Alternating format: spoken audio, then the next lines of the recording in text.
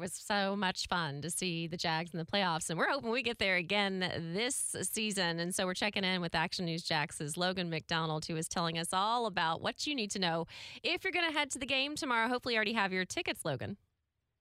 Yeah, so tomorrow, one thing that is going to be a little bit different, of course, is, it's no longer that TIA Bank field right there. It's a blank canvas ready for Everbank Stadium to kind of take over here for the home of the Jaguars. And it's a little bit of that, new car smell here out at the bank for the Jaguars.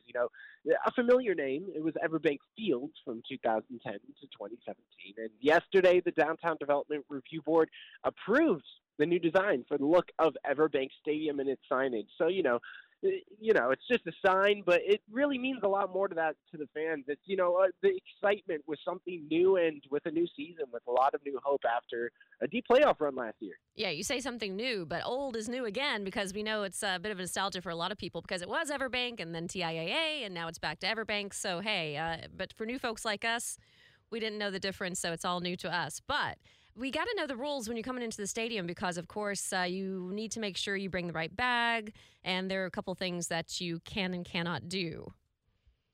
Yeah, that's right. People just got to be, aware of the rules when coming into the stadium. Of course, one of the good things is, compared to other stadiums, the fact you're allowed to bring food in. That's kind of part of the exciting part about the bank here, and something that a lot of NFL stadiums their fans can't say. So that's certainly part of it that's really encouraging with the bank, but just a lot of excitement for the new season. Yeah, you bring a little snack and make sure that you have it in a clear bag, though, if you're going to go to the game, because you have to, as ladies, we know this, you can only have a 12 by 6 by 12 clear bag. So none of the non-approved normal purses that you would usually carry around. So if you're headed to the game, Right. make sure you realize that. Thanks so much for the live report. Yep. Logan MacDonald, live for us this morning over at Everbank Stadium. That game again kicking off at 7 p.m. tomorrow night, and you can watch it on CBS 47.